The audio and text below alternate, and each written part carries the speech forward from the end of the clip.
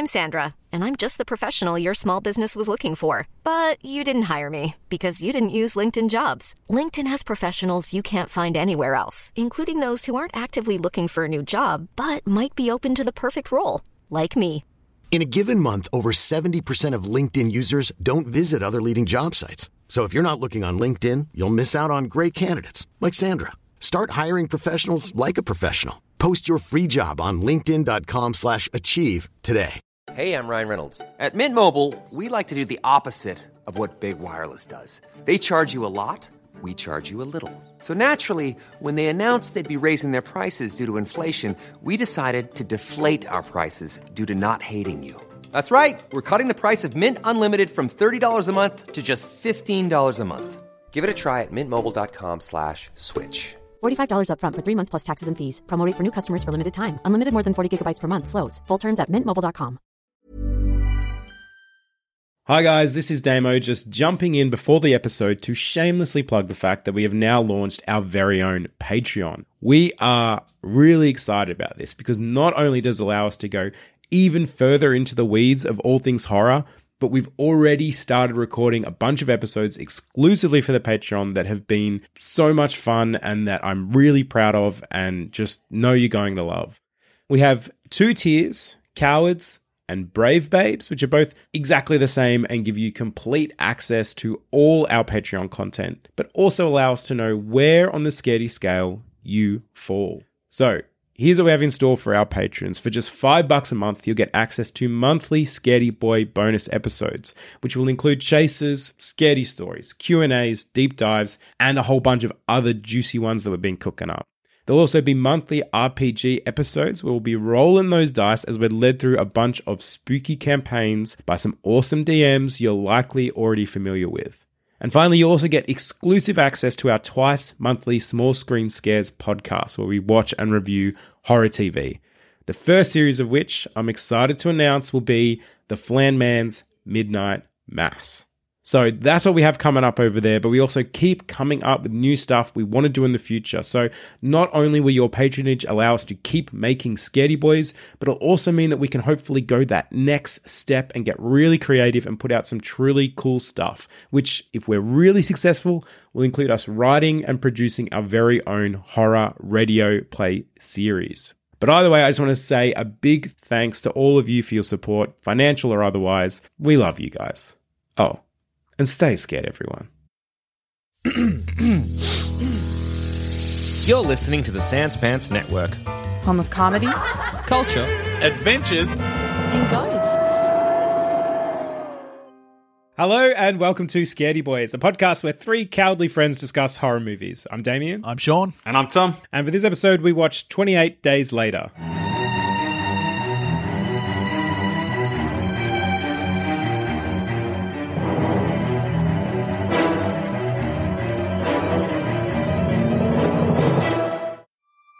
"28 Days Later" is a 2002 British post-apocalyptic horror film directed by Danny Boyle and written by Alex Garland. It follows Jim, a bicycle courier who awakes from a coma to discover the accidental release of a highly contagious, aggression-inducing virus has caused the breakdown of society in just 28 days. I tell you what, Yeah. rewatching this movie, this changed everything, right? This feels like it did a factory reset on zombies. Yeah, I agree. Yeah. This movie's a big deal, and Danny Boyle, he's got some big balls. Well, speaking of balls, I want to put this to Damo as we welcome in the new year. Damo, were you delighted to see Peen on screen? Oh, Mate. so much pain. I wrote Peen on screen in my because I always take notes when I watch these. I wrote Peen on screen before I even knew whose Peen it was, and then I'm like, what? Cillian Murphy Peen? Oh my god! Damo, I imagine every time you watch a movie, you've just got the notes out and you've got Peen ? And then sadly at the end of every movie you put a cross big old next cross to it. This through it. time, a million Oh my ticks. god, I was stoked. As well as because we've joked previously about, obviously we did the Year of Fear last year, and we joked about this year being the year of horn. It's the horny year. There's so many horny horror movies out there. And I'm like, and then, we're like 28, then we're like, oh, let's go 28 Days Later. I'm like, okay, that sounds very unhorny to me. Then we get some Peen on screen. Tip of the cap. Well done. A little bit of secret horniness in there. I was very happy. Yeah. Cillian Murphy gets nude in this movie heaps. And he spends I read a stat where it was apparently he spends 30% of this movie just shirtless. Yeah. Yeah. Naked, I think. Just getting that skinny torso out in the world. God bless him. he's a skinny boy. There are so many things I love about Cillian Murphy that I have discovered. Would you like to hear some Cillian facts? I'd love some Cillian facts. Please. So this is my favorite thing about the Cillian Murphy is that he's obviously Irish, and he has very strong nationalism and patriotism towards his home of Ireland. Oh, my dad loves him. Yeah. I'm not even kidding, and I've said this to you before, my dad's not a big movie guy. Yeah. The only thing that really gets him excited is that Peter Jackson's on a roll. And that is a deep callback. I love that. Great. Yeah. And my dad, Tom knows this, my dad is Facebook friends with Irish filmmaker John Carney because they have the same name, so my dad befriended him. Oh my God. He wishes him a happy birthday, and John wishes him a happy birthday every year. Loves is that it. correct? Yeah. That's the biggest dad move I've ever heard. I'm going to use Facebook for one thing. Oh my God. But also my not particularly film-loving dad loves Cillian Murphy because years ago we went to Ireland for a family holiday and we happened to be in Galway at the time, and friends of my dad's were like, we've got tickets to this one-man show. Do you want to watch it? And my dad was like, why the hell not? And we get to this one-man show not knowing anything about it, and then Cillian Murphy walks out into the spotlight and for 2.5 hours just treated to a masterclass of acting. So yeah. What year would that have been? Big fan. Oh, that would have been around 2010, I reckon. Okay, so he's blown up a little bit at that point. Oh, yeah. He would have done, Batman Begins and 28 he's Days fully Later. blown. Okay, he's blown all over the place. Yeah. Yeah.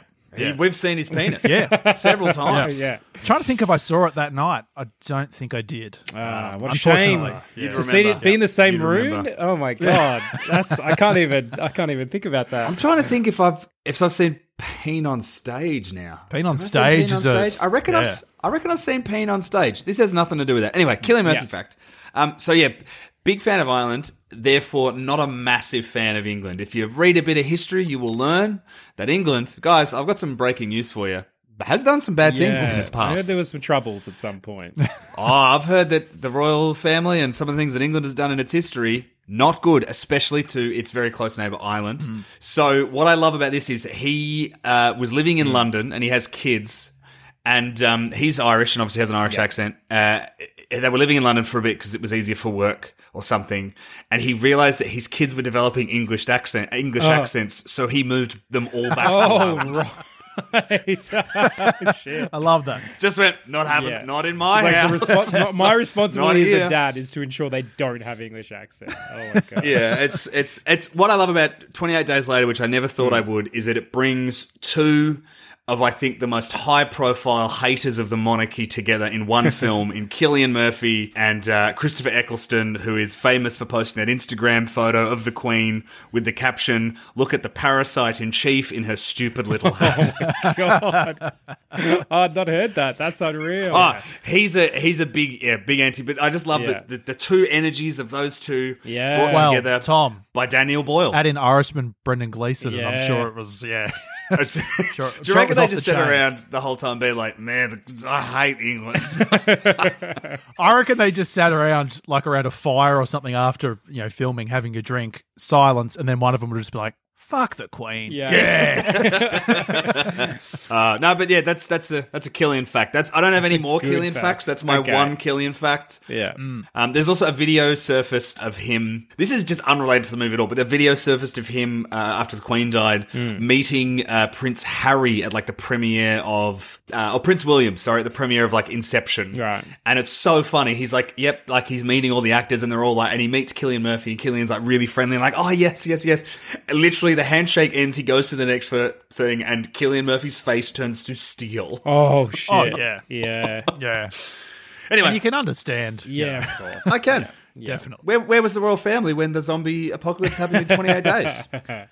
Great question. Dead. Cillian was left to fend for himself, to get his dick out, to wear no shirt, and put his thumbs into a man's face. Oh, my God. Oh, yeah. That was fucked up. Anyway. This movie, special place in my heart because it sort of revolutionized digital filmmaking. Yeah. That was when I finished high school, I went to study and I was doing a bachelor's in digital TV and film. And this movie got talked about a lot by like, the lecturers in my course because the specific camera they used, and I'd have to fact check this. I'm pretty sure it was a Canon XL1, I think is what they were back in the day. Yeah, that's it. We had basically that camera's little brother, which was called a Canon A1. Right. They were incredibly similar. And so it was just, we were always getting pumped up at uni because we could take this equipment out on weekends and shoot little short films and stuff.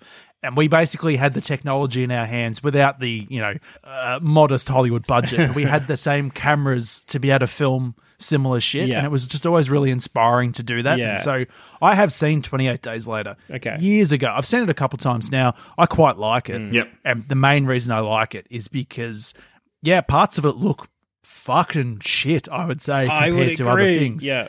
But it's a very deliberate function of the filmmaker, of Danny Boyle, being like, I want the immediacy, I want the realism, I want that almost documentary, war-torn sort of approach to it.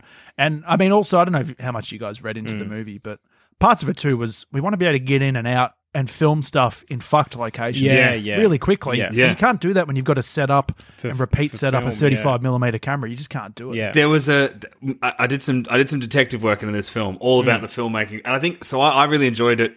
I liked it the first time I watched it. I think when I rewatched it, I gave it 4.5 stars. I really loved it. There's a in terms of your relationship to it, Sean, there's a piece of music in it that I absolutely fucking love and I listen to a lot. Yeah. And the track is actually called In the House in a Heartbeat, and it's the bit that plays, they play the start of it a few times throughout the movie. Is it the John Murphy track? Yes, yeah. It's just a little tinkling of piano throughout the movie, and then it's played in full in the final sequence when the rain's coming in and he's killing all the soldiers. Okay. And of course, In a Heartbeat, that great kind of callback. But the visual style of it, yes, it hasn't aged amazingly, but again, it was a deliberate choice. I was reading things like they shut down, to get that shot of the M1 empty, they slowed traffic down for like X amount of time because they couldn't stop it completely, but they had cops on each side of the thing slowing the traffic down. They filmed for either 6 weeks or 6 months. Now, I know that's a big difference in time, but it's still huge.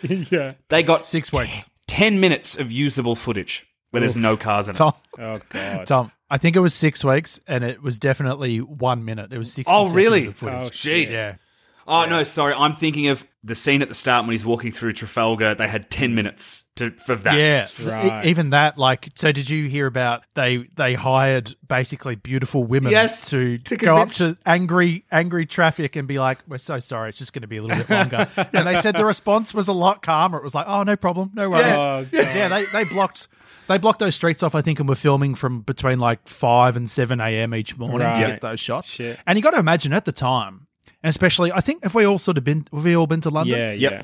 Yep. So, like, you watch those scenes and you're like, holy fuck. Oh, like, it feels to an see that impossibility, deserted is really eerie. It's and fucked powerful. up. That's it. And I think it definitely worked. And like my first thought was the same thing. Like, how the hell did they close this off? And then like they've obviously got like litter strewn purposefully to sort of, show how empty it is and all the rest of it. I was pretty blown away by those moments. I think it really did land on like, imagine waking up and just having everything deserted. No one's there. No one's there. Like, I can't even imagine what the first, like, Holly, my wife Holly has this weird thing where she sort of like, not fantasizes, but like, will regularly have dreams about being on the run during an apocalypse. Like, it's almost like there's like, I think she wants to be prepared or something like that. She's not a prepper by any measure, but like, it's just something that plays in her mind. It's definitely something she thinks about. She doesn't mind a post-apocalyptic book and all the rest of it. And so we're watching it and she's like, why hasn't he got a weapon yet? Why hasn't he done this? Why hasn't he done that? And I'm watching going like, because what do you do? Like, you're just trying to figure this impossible puzzle out of like, none of this makes sense. Like, how can this have happened? I've just woken up randomly in a hospital naked, pain on screen, and then there's no one in the hospital. There's no one in the streets. I'm in the heart of London and there is nobody around. Like, it would just feel so surreal and crazy. I think you couldn't really think of a plan because you just need answers so desperately. Like, I wanted to ask, like, what do you boys think you would do if you woke up? Let's even just say you woke up at your house, in your houses, and just no one was there, and you walk in the streets. Like, what do you think your first steps would be? It's probably the same as what Cillian Murphy does because, I mean, and you got to factor in too, he's been probably been fed through a tube for a month. Right. Hasn't walked, any of that. Like, you would just be like, honestly, I think I would react the same as him. I'd be like, I want to find something to drink. Yeah. something to eat if I can, and Yeah. I just want to be like, what the fuck? Because I think you could watch it, I think much like Holly did, and be like, as soon as he walks on the street, grab a weapon because danger. But you're watching a zombie movie, whereas for him, it's kind of just like what's going on? Yeah. Has everyone got the day off work? What is happening here? It feels the opposite of dangerous because nobody's around. It feels like, there's just nothing. Like, it's so confusing. Yeah. I think a part of you, too, if you were in Jim's situation, you would just be like, I think I'm just on drugs and I'm hallucinating because this just can't even be real. Yeah. Well, because also the last thing you remember is being hit by a bike. So part of me, I reckon, would be like, am I in heaven? Am I in hell? Am I a ghost? Purgatory? Purgatory? But again, like the stones on Danny Boyle to be like, this is the movie we're going to make. We're going to do this. We're going to make it look, it's going to look gritty as fuck. Yeah. We're going to close down. Like, I was like, it's weird because I think about Danny Boyle and I think about the career he's had. And I'm like, if he tried that now, absolutely, they'd let him do it. Yeah. He filmed the Olympics. He'd made Train Spotting and The Beach. And then he's like, can I close down the M1? Yeah. And they went, a little bit. Get some hot ladies in there to maybe calm things down. One of the funniest stories I heard from the making of this is that they had all the permits to blow up the gas station, which happens pretty early in the movie. Yes. But they just didn't tell the police. Like, they forgot. What? They forgot? They've blown this thing up, and the police have come, and they've sent fire trucks, and like apparently they were just sort of like tied up for hours just trying to talk their way out of this thing. Idiots. It's very good. On the visual style, I got to say, I actually struggled with it a bit, especially early on. Literally, I thought, is there something wrong with my version of it? Is my internet not working? Because it was like I had obviously not seen this movie. I'm a scaredy boy. And I had no real awareness that it was obviously one of the first movie made shot with digital video and all that rest of this. I'm like, something's wrong here. My saturation is like, it's so blown out. And like, even then, like the sound was very loud at times and very soft at times and all the rest of it. So, like, first of all, I literally was like, I had to pause the movie like 5 minutes in and because I thought something was wrong and tried to fix it. And then I learned, no, nothing's wrong. And then from then, I kind of was it was a bit distracting for me. And even just like once it kicked off, there was like this freneticness to it. There was like Dutch angles abounding all over the fucking place. The man loves a Dutch angle, doesn't he? Hard on those Dutches, yeah. Can I talk to you about some of the camera choices that sort of needed to be made? I think? Go for it. So our cinematic eyes are calibrated to a better quality than what Danny Boyle has dished up here. So the choice, I talked before about the choice, they wanted to be able to sort of run in and out of places and shoot real guerrilla style. So it necessitated these cameras. But also, when you're dealing with these cameras and these lenses, they're nowhere near as good as the Hollywood standard. That's why you've got a lot of cooked camera angles in this movie, because what he needs to do, and you notice it very early on from the hospital when Killian wakes up, the framing has things placed in like staggered out because they're trying to artificially create depth of field, which they can't really achieve with the camera. And you may even notice when you watch the very end of the film, when the plane flies over, that's shot on a different camera. Right. Yeah. Like, because I was watching it, I'd forgotten about that, and I looked it up after, because I'm like, that looked just way better quality. And like, the depth of field seemed normal on that. And so that final bit's filmed with a 35mm film camera. Yeah. But so a lot of what he's doing, a lot of the framing, the Dutch angles, that you'll notice if you rewatch it, there's lots of like little things in the bottom corner of a screen. Right. It's to create the out of focus, the depth of field that you can't really get with the cameras they were doing in that real fast guerrilla mode. So from a filmmaking, from a film student point of view, everyone I went to film school with, we really loved this movie. It was just like, when we watch a movie sometimes and you think, I'd love to just make a movie. I think this is one of those kind of movies. You come out of it and you go, I wish I could do that. And it feels achievable. Because, I mean, our iPhones are better than this fucking quality. Right. That's it. It's insane. That's 20 years. Like, how insane is it in 20 years? Now you can do like the leap is ridiculous. It blows to go my from mind. That to here. It's bonkers. Absolutely bonkers. Probably a bit more because it was filmed the year before. Because I know there's a scene where they were filming and 9/11 had just happened. Oh shit! Okay. Yeah. So I remember this. Yeah, the scene is when it's actually one of the only scenes in the movie that's happy where they're celebrating. Yeah. I think it's when after they've gone to the grocery store. Is that right? No, it's yes. It's either that or it's the scene. Aren't they? It's the scene where they first meet Brendan Gleeson and he pours them get Mum's creme de menthe to celebrate. No, it's later than that. It's when Brendan Gleeson sees the horses. And so they're all sitting around and laughing and having that beautiful moment. And they filmed that. Yeah, they filmed that on 9/11. And they were like, this is such a weird thing to be filming. That's not my favorite. Okay. This is the biggest tangent of all time. That is not my, and this is also a very fucked sentence that I'm about to say, just full disclosure. That's not my favorite filming a movie during 9/11 story. Tom, what the fuck is wrong with you? What the fuck is wrong with you? I know what this will be. Sean, are you familiar with the Master of Disguise? Yes, I am, Tom. Yeah. So there was a day where they were filming. I think it's the scene. Have you seen the Master of Disguise, Damo? I feel like I have, like years ago. Who's the main guy in it? It's Dana Carvey. Dana Carvey. Yeah. And it's the scene where he's not. They're doing the Turtle Club, and he's not turtly enough for the Turtle Club.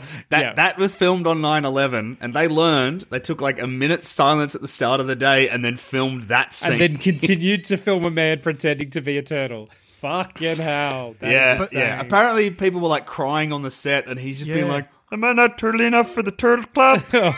So, Tom, I think that happened incredibly early in the production. So the rest of this, like, absurd comedy movie was filmed with like people just depressed. The shadow and in 9/11. fact, I remember the trailer for that movie. I'm pretty sure the Turtle Club bit is in the trailer. It's probably the funniest. Yes. It's probably the funniest. It's the most memorable bit of it. Yeah, I agree. Yeah. Fuck, that's insanity. All right. Anyway, that's all I've said on that. Back to 28 days later. Sorry. Yeah.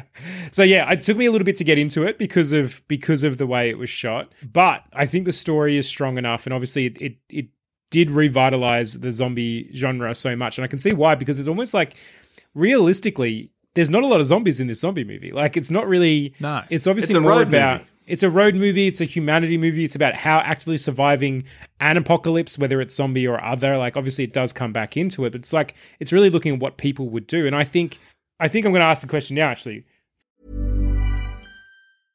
ready to pop the question? The jewelers at BlueNile.com have got sparkle down to a science with beautiful lab-grown diamonds worthy of your most brilliant moments. Their lab-grown diamonds are independently graded and guaranteed identical to natural diamonds, and they're ready to ship to your door. Go to BlueNile.com and use promo code LISTEN to get $50 off your purchase of $500 or more. That's code LISTEN at BlueNile.com for $50 off. BlueNile.com, code LISTEN. Hiring for your small business? If you're not looking for professionals on LinkedIn, you're looking in the wrong place. That's like looking for your car keys in a fish tank. LinkedIn helps you hire professionals you can't find anywhere else, even those who aren't actively searching for a new job but might be open to the perfect role. In a given month, over 70% of LinkedIn users don't even visit other leading job sites. So start looking in the right place. With LinkedIn, you can hire professionals like a professional. Post your free job on linkedin.com/achieve today. For the scariest moment. So, were we scared? There are some jump scary bits, but overall, it's not super scary. No, way less scary than I was expecting. I'm going to say a very hesitant yes, but I'm going to explain why. So, for me, the scariest moments were actually the human moments. There was one part early on with that guy Mark. So Mark and Serena, when they sort of rescued Jim, and Mark's talking about having to walk over people, and you just realize the realization of you're walking over people. The train station story. Where he climbs up on Right. And I just felt like he delivered that very well, and I actually liked how that one was shot. And it was just chilling. I genuinely found it chilling. And then the other moment that was just like, fucking hell, was when Mark has the cut on his arm and Serena does not hesitate and just murders him. Like, there's like, yes, she has to, but it's murder still. And it's like, without any hesitation, so brutal, so like unhinged it feels. And it was just like, so I think the scariest moments aren't even the zombie moments. There's definitely some tension that they do well with the zombies, especially in the tunnel.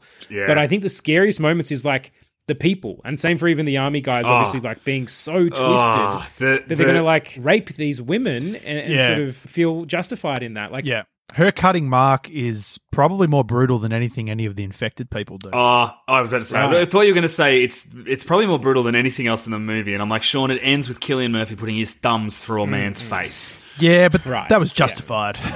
Oh, no, very justified. But again, so was the killing of Mark. Like, no, you're right. But you're not like fully in the world at that point. No. Like, that's your hard cut into the world of this is where we're at right now. Yeah. It seemed like we've had obviously that pretty terrible church scene where all of them are in the church, all the bodies are in the church, and then we sort of really get zombies for the first time. Yeah. But I think it's really going, yeah, things are fucked, not because of zombies, just for the people that remain, because now humanity is dog eat dog. Well, yeah. This was incredibly controversial too when it came out, just because of the whole zombies versus infected debate. Like, you know, Right. the Romero purists were like, this is bullshit, this isn't a zombie movie. And I'm pretty sure at the time, okay. Danny Boyle said, no, we've never said it's a zombie movie. They're infected with a True. rage virus, Yes, and it's yeah. just the sort of the moniker that Hollywood has put on it. Yeah. Although, like any zombie type movie we've seen since this came out, they've probably been a version of this of these Yeah, infected, I mean, right? I'm glad we've got past that conversation, because what a ridiculous thing to get stuck on in my mind. I'm like, the evolution of horror in any term, of any monster, any sort of,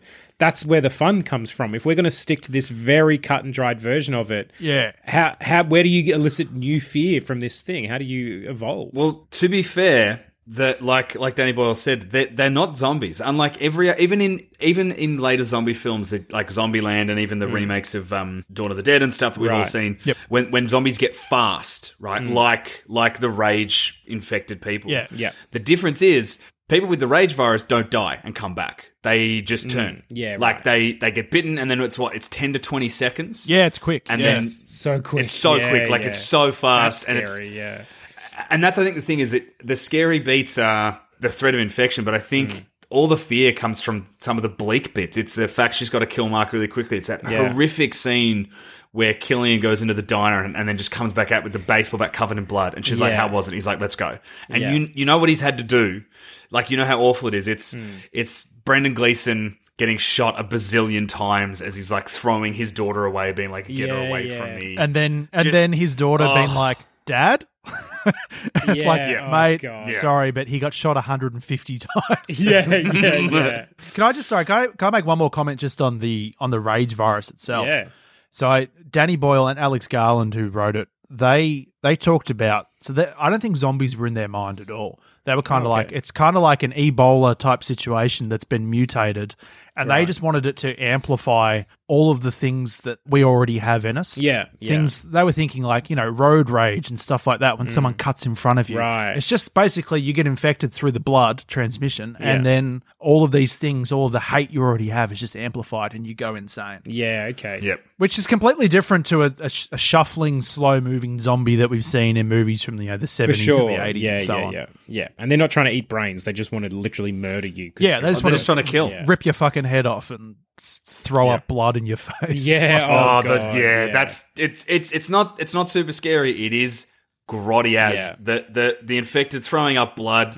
The kills are always super graphic, especially thumbs into the eyes. They really held on that. They really held on that for as long as they could. I just want to talk about that one bit. It's not in terms of it being scary, but I love the growth of characters in this movie, and in particular, Jim changes a bit because he learns that he has to take it seriously, but then he learns how to fight back in that great. He's so incapable of doing stuff early on in the film, and then by the end of the film, he's this shirtless Rambo running through the English countryside, and I fucking love it. But it's Selena Nomi Harris's character. Her growth is the best part. That whole thing where she's like, survival is what you do. This is, you don't need. We're talking about after Mark started. She's like, Mark had plans. Do you have plans? Like, plans are pointless. And then she has that reveal when they're happy where she's like, there's something more important than surviving, and then she kisses him, and then. By the end of the movie, when he's just burst in, he saved her life, and he steps towards her and she hesitates, and he has that great bit that was longer than a heartbeat. Like, it's just such a nice, beautiful callback to show that she has realized there's more to survival. You've actually got to live. You've got to live. Yeah. And I think that's the message of hope that gets the movie, because otherwise this movie is bleak. Yeah. It could be so much bleaker if there wasn't that message of hope that hangs over the top. Yeah. There is more to survival than survival. I mean, so like one of the scenes that really blew me away that I wasn't expecting was just the very simple shot of seeing the plane pass overhead after that other army guy had said, I think we're in quarantine and the rest of the world's actually fine. I thought that was fucking brilliant. Like, granted, as we've seen with our own pandemic, that's probably unlikely. It spreads pretty fast. But I really like the idea of them just assuming the whole world's fucked and actually, no, it's just the little island you're on. Like, I actually thought it was really brilliant, because then all of a sudden there is extreme hope. There is reason to keep going, because there's like this. There was literally no light at the end of the tunnel other than just, you know, the lesson she learned of just there is joy in being alive and living.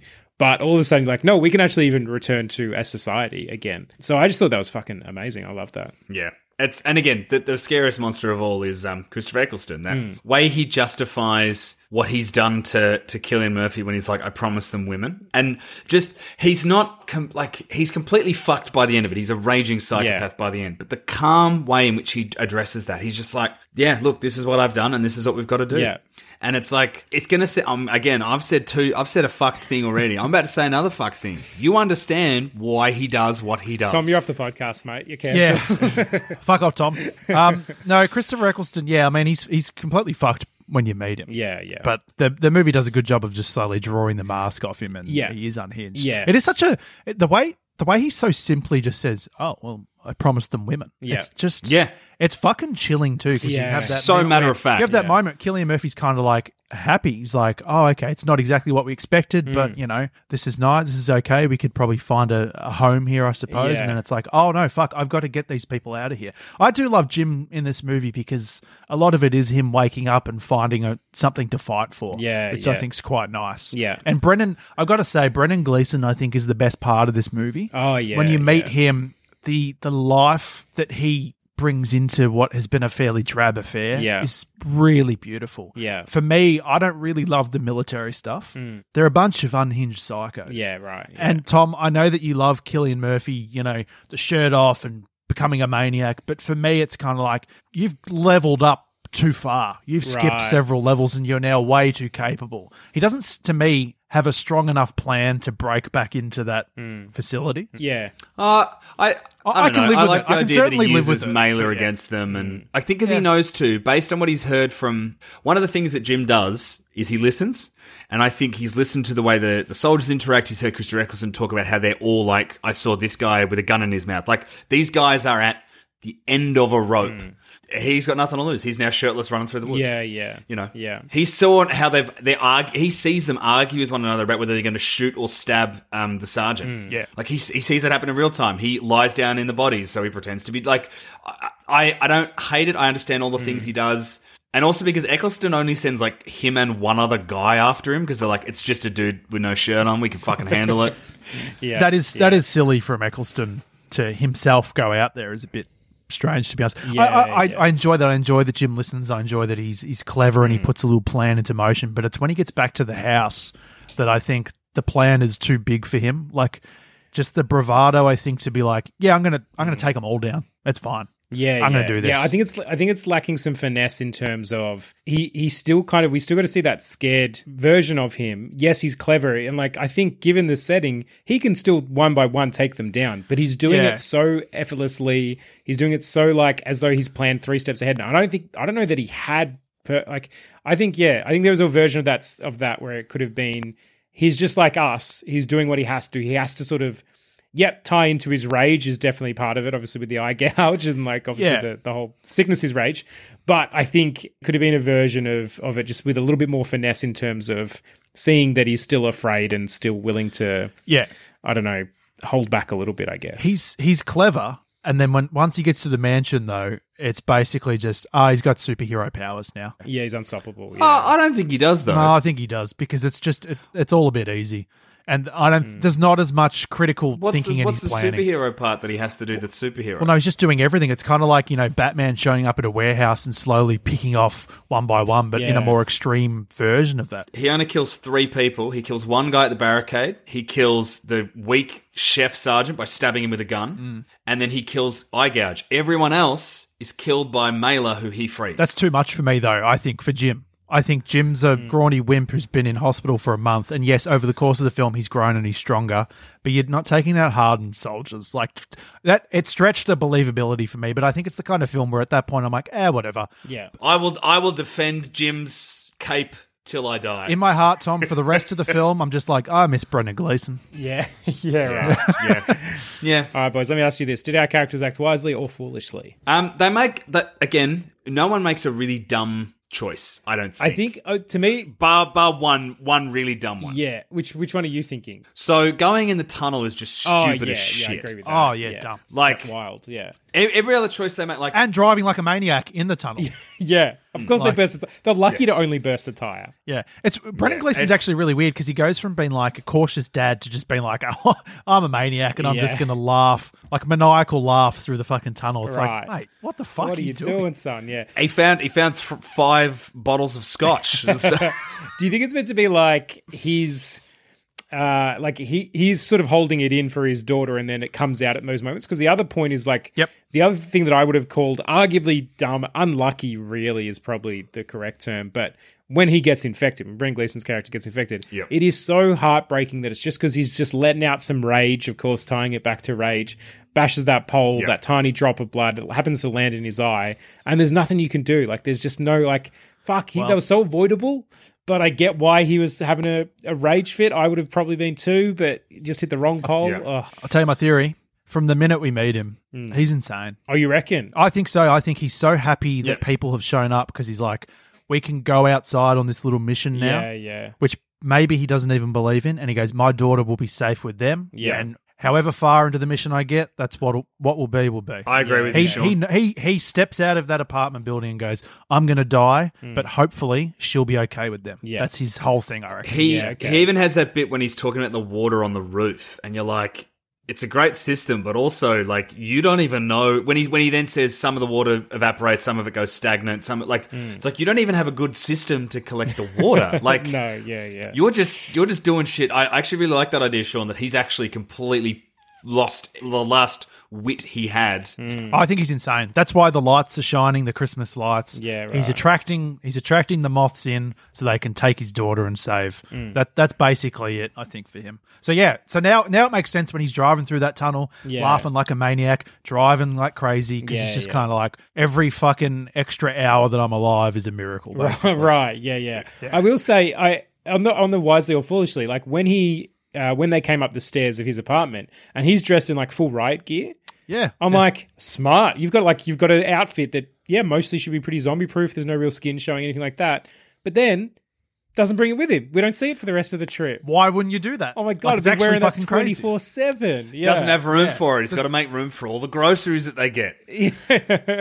Yeah, there wasn't actually enough of those little things. So, like, there's a movie that's a little bit maligned. People don't really love it. I love it. It's called World War Z with Brad Pitt in it. Oh, yeah. And very quickly, when he sort of realizes what's going on, he just gets, like, anything he has, which at the time is the thickest magazines, and starts duct taping them over his arms and, like, covering up any exposed areas. Yeah. So outside of Brendan Gleeson dressing like a SWAT officer, there's kind of like, it's so crazy that he doesn't take that with him.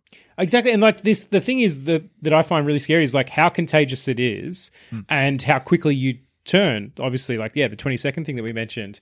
So like even there was one thing where like someone blows them up or something like that. You're like, you can't even blow these fuckers up because if like all you're doing is contaminating yourself. If it's going to blow back at you, get in your eyes, your nose, your mouth, you're done for. So like, you need to have like some good fucking gear to not get infected. It's so crazy to not wear a mask in this movie universe. Yes. Especially after what we've experienced. Yeah. Get some face masks. It is honestly like, even if he doesn't take the full suit with him, to not take the face mask is insane. What else? I'll tell you what else is insane. All the power, the electricity's gone, and they go in that supermarket and it's brightly lit. Like, that's bullshit. Oh, I hadn't thought about that. Yeah, dude. Okay. Shut up, Sean. Well, sorry, but my brain watches it and I go, that's bullshit. What, is there a backup generator? Why? There's power in the hospital. And there's power in the house. Is there power in the hospital? Okay, but I think they specifically say the power grid's been destroyed or whatever. So I think there's just power in this movie when it's necessary for there to be power in the movie. Correct. And hey, movie that's fine. batteries. It's cinema. Where did the power come from? Same place as the music, right? That's how it works. Correct, Sean. Correct. And how good is that music? Fantastic. Do you know what's great? I love that piece of music. It also features in another movie, Kick-Ass. Yeah. So when Nicolas Cage's character Big Daddy is being, spoiler alert, killed, that final bit of the In a House in a Heartbeat plays over the top. Beautiful. So, does it not play when she comes in and it's like her point of view camera, her shooting? Because then it also plays into another, like that movie. John Murphy's an interesting composer because his stuff gets reused in multiple films. So he's got that classic that people would know called Adagio in D minor, I think. And so it's first was in Sunshine. Then it's in Kick-Ass. And then fucking bizarrely, it's in Wonder Woman 2, which Yes. boggles my mind. Yeah. That is a director who's put a temp track of music in while she's editing and fallen in love with it to the point where she goes, we're not going to make a new one, we're just going to use that. That's what we're going with. Yeah. Oh, fuck. All right, lads, how would we do in this situation? I think so. Obviously, we've woken up, scaredy boys. We've woken up, and we're the only people left alive. Yeah. I think we've grown up in a universe where after 28 Days Later, there was 100 movies like 28 Days Later. Yeah. And I think there is enough remote areas in Australia that we could wait it out until a plane flies overhead. That's true. I think we could do what they do. I think we could find a cottage, and I think we could hide. But Tom, you've got to go from the heart of the city to that cottage. That's the hard part, I guess. They did it. That's true. Fairly successfully. Like there was a tunnel, but that was about it. But I do think, getting away from people, because it's so interesting with zombie movies. It's something I thought about with this one. Is like usually you sort of like, oh, we're the last survivors. We should band together. But because of the way the infection works, you're like, no, it's bad to be around. Like while more people should feel like survival, it's actually just sort of increasing your chances of potentially getting killed or infected. But I think we experienced that firsthand during COVID, bro. It's kind of like, don't fucking come near me. I don't want to catch it on you sort of thing. So I can totally understand why people would be like, fuck off. Yeah. It's you're on your own sort of world. Yeah. Do you either of you always have a destination in mind? If you had to go somewhere, like obviously you got the beach house, Kano, that your family own. Yeah, that's a good one, but also a risk because yes, you can blow the bridge up. I've thought about this. Yes, you can blow the bridge up, and then I've you're also safe. thought about that bridge a lot. Yeah, but also, Sean, then too many houses happens, on that island, though. Tom. Yeah. If it happens to be on the island, I reckon we're better off going somewhere on the way to that island because there's a lot of remote. That's true. Places. A farm. A farm somewhere. Yeah. I do want somewhere high up, though. Yeah. You want to be high somewhere up high that you can see. You can good see what's vantage going point. on. Yeah. Yep. Also, are we hoping that? I was actually amazed when they went into that supermarket that it seemed fully stocked. But I guess because we're 28 days after this thing, so we didn't see the onset. Yeah. Maybe it just wasn't a situation where people survived an initial wave and then had a chance to go and raid supermarkets and shops. Yeah. They might have all just. It been sounds wiped like it out. went so cool because that's the thing. The whole point of it is it went so fast. Yeah. It just was like the minute it hit one person and then it hits, and that's that thing. And the guy's telling a story in the crowd. The minute it hits one person in the crowd, game over. Done. Yeah. I think if we can go somewhere far away, we can survive. However, realistically, I live, close to the city. Yeah.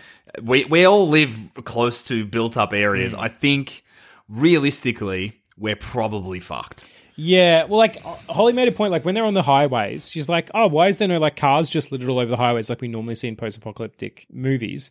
And I'm like, actually, no, but why would there be? Because if you're driving, the zombies can't run up and jump in your car. They're not that fast. So, like, usually the highways, I think, would actually be clear because either you're driving on the highway and then you get to your destination, or you never make it to the highway because something attacks you first.